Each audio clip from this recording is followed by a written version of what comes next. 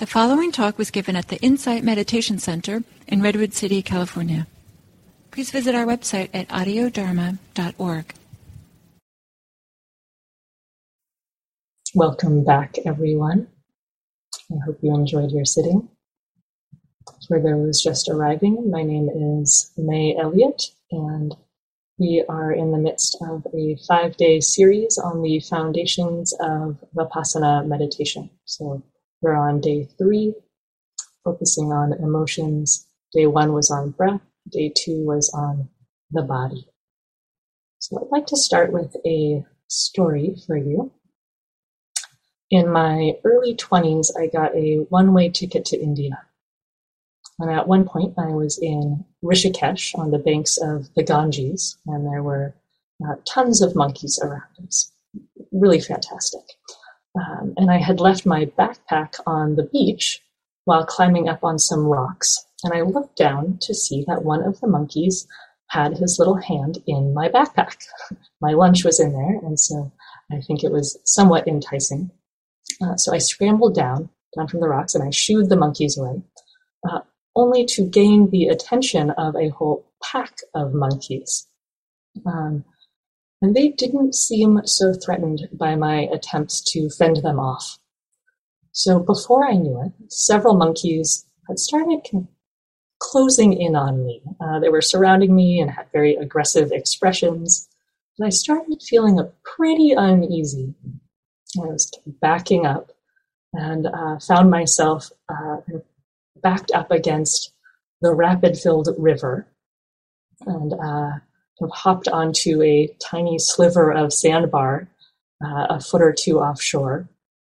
And I had a big stick, and I was trying to fend them off with the stick, which I think they perceived as pathetically unthreatening.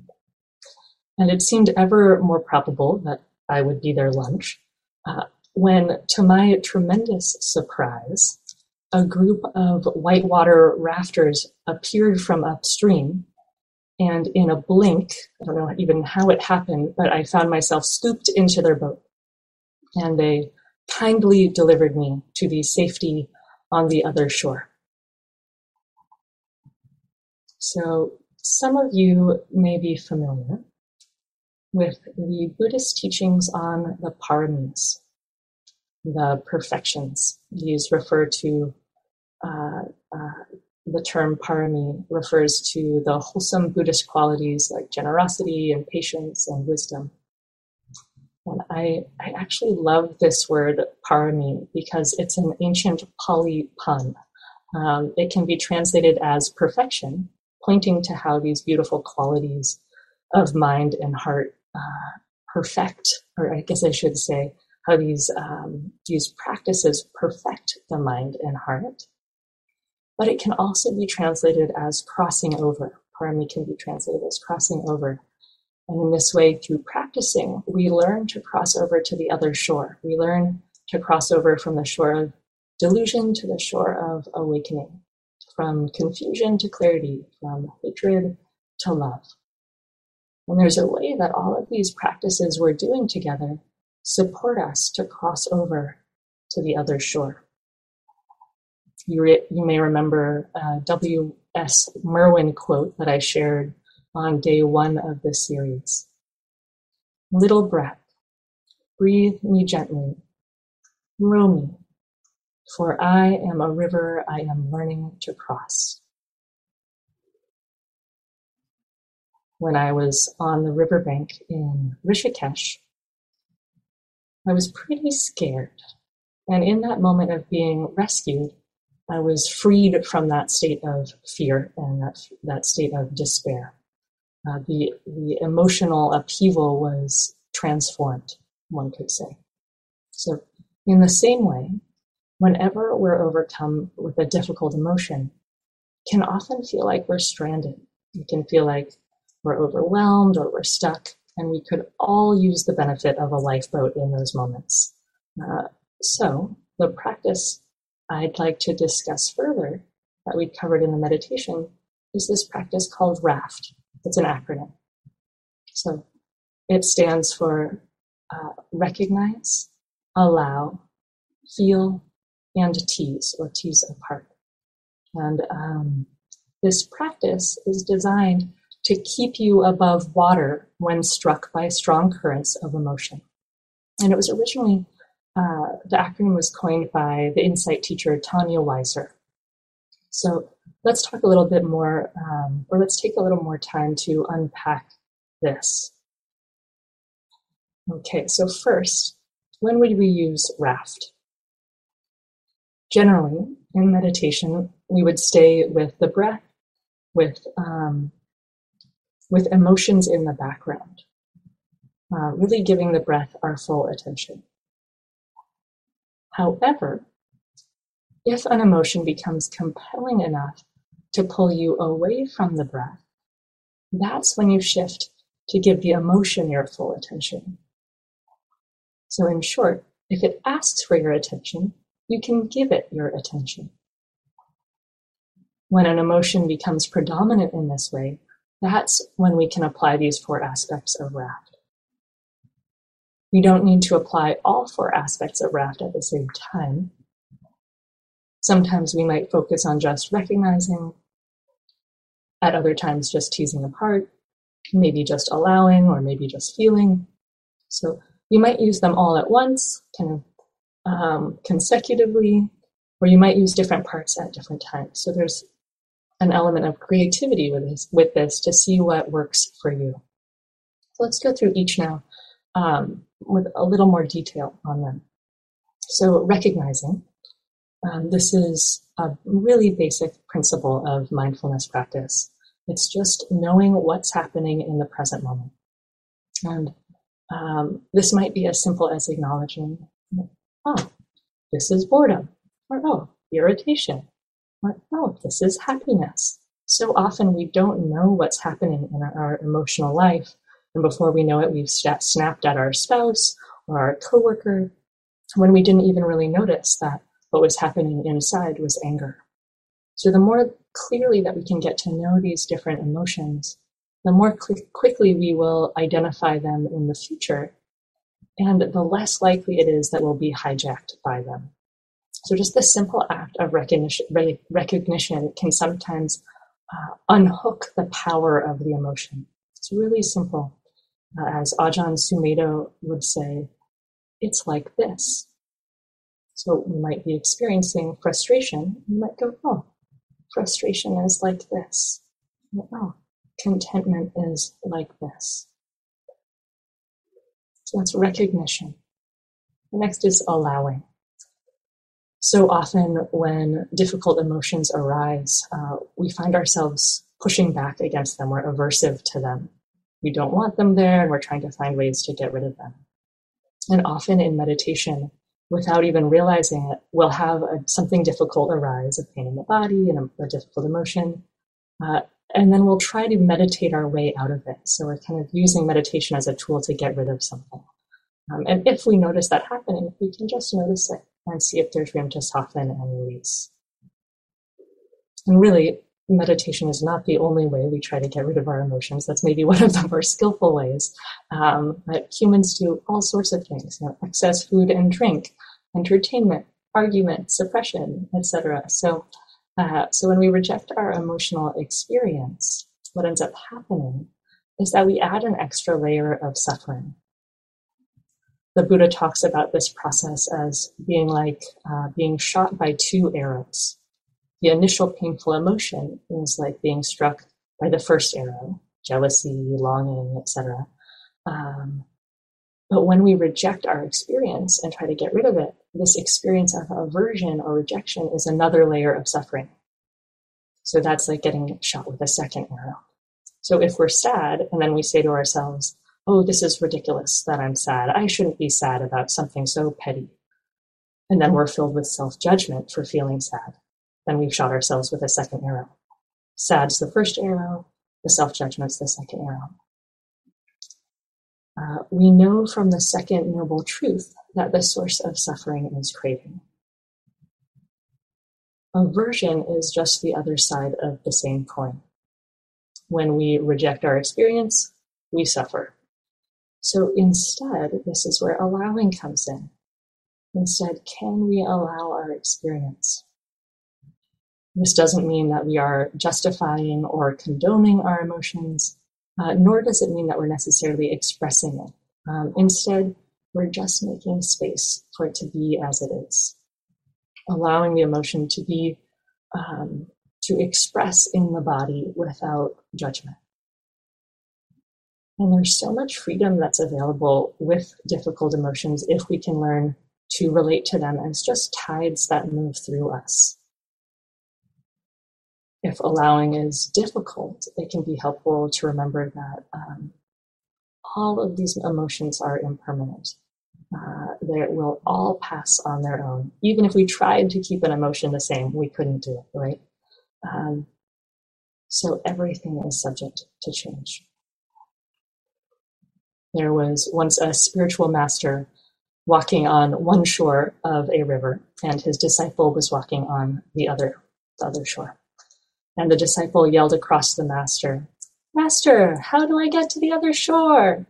In essence, how do I cross the river of samsara and get to the shore of awakening? And the master replied, "You are on the other shore." So when we practice acceptance, when we practice allowing, we realize that we don't have to strive to get to the other shore or to get somewhere else or get somewhere better. We don't have to resist our experience to try to get a better one. When we practice allowing, it's as though we've already arrived. Freedom can be found in the here and now. Okay, so we've done recognize and allow, and now we'll do feeling, the F of raft. So this aspect of raft involves really getting to know the sensations of the emotion in the body. So often emotions are carried by a really strong narrative or storyline. And in this practice, we're letting go of that narrative, of the thoughts associated with it, and really feeling the physical sensations associated with the emotion. And it's often these physical sensations that keep our stories spinning. Our storytelling mind is, in a way, often by thinking, it's trying to think its way out of the problem. It's trying to come up with some solution to whatever is challenging us and is causing us to feel how we feel in the body. So, for example, if we're compulsively rehearsing a conversation, it might be because we're trying to figure out the right thing to say. We really want to get the right comeback for this person that we're angry at. And if we can just really nail that response, then we won't have to feel angry anymore. So in a way, we're trying to think our way out of how we're feeling. So the thinking mind is problem solving in a way, such that the body can stop feeling the emotion. Now, instead, this practice of feeling, what it does is it subverts the tendency to try to think our way out of our feelings. And instead, it meets the emotion at its root. It meets the emotion in the body. And we meet it at the only place we can ever really address it, which is in the now. So if you could use support in learning how to feel the body, I suggest you go back to the meditation and the talk that we did yesterday on mindfulness of body to really learn the language of how the body feels, feeling in the language of sensation.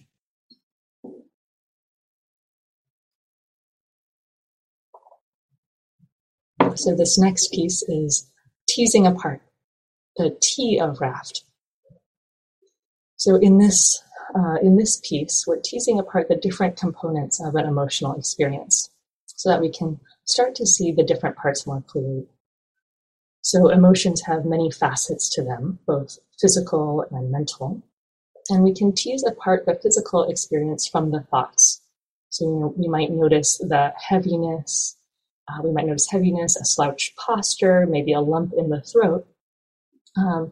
We recognize that part of sadness as distinct from the thoughts about sadness, which is distinct from the emotional tone of sadness. So that helps us get to know what's really happening here. And when we can really see clearly and tease apart carefully, we can find where the suffering is. We can find where the source of suffering is. And we can also find where the freedom is. So when we look more closely at the mind, we can tease apart the emotion from the reaction to the motion, right? This is what we talked about with the first arrow and the second arrow. So we can start to see the difference between the first and the second arrow. We can see the difference between our grief and the embarrassment about the grief. And those are two different things. And we get to see what judgments, expectations, and attitudes we have that are functioning in relationship to the primary emotion. Maybe we might ask ourselves, are we afraid of how we feel? Do we grasp hold of our feelings? Do we hate them? Are we embarrassed by them? Are we identified with them? These are all questions that we can discover through this practice of teasing apart. So here you have it. That is RAFT, R-A-F-T, recognize, allow, feel, and tease apart. So just as a reminder with these, you don't have to practice all four aspects each time you focus on an emotion. Please feel free to experiment to see what works for you and see what helps you relate to your emotions with less reactivity. And what you may find is that through doing this practice, rather than needing to solve our problems, sometimes this practice can dissolve our problems. And what we find is the more we practice, the more clear it is that there are two classes of emotional experience. One class is of unwholesome emotions that involve craving, aversion, or delusion. And these are often emotions based in wanting or not wanting, might be desire, anxiety, competitiveness, envy. And these are the feelings that RAFT is particularly helpful for. Now there's a second class of emotions that are wholesome ones, that manifest from a peaceful heart. Emotions like joy or compassion. The paramis, like generosity, patience, loving kindness. And these wholesome emotions are cultivated in part just by knowing when they're present. So we have so many moments throughout the day where it might even just be a flicker, but just a little flicker of contentment or a little flicker of joy. So don't miss these when they're present. Really pause and soak them up when they come to visit, because this conditions the mind for allowing these wholesome states to arrive more frequently in the future. So I hope that today, whatever emotions you encounter, you can meet them with the eye of practice. And I hope that you remember that you always have a raft on hand. You always have what you need to cross the river from delusion to awakening. So may you all arrive safely on the other shore. Thank you so much. I hope you have a lovely day.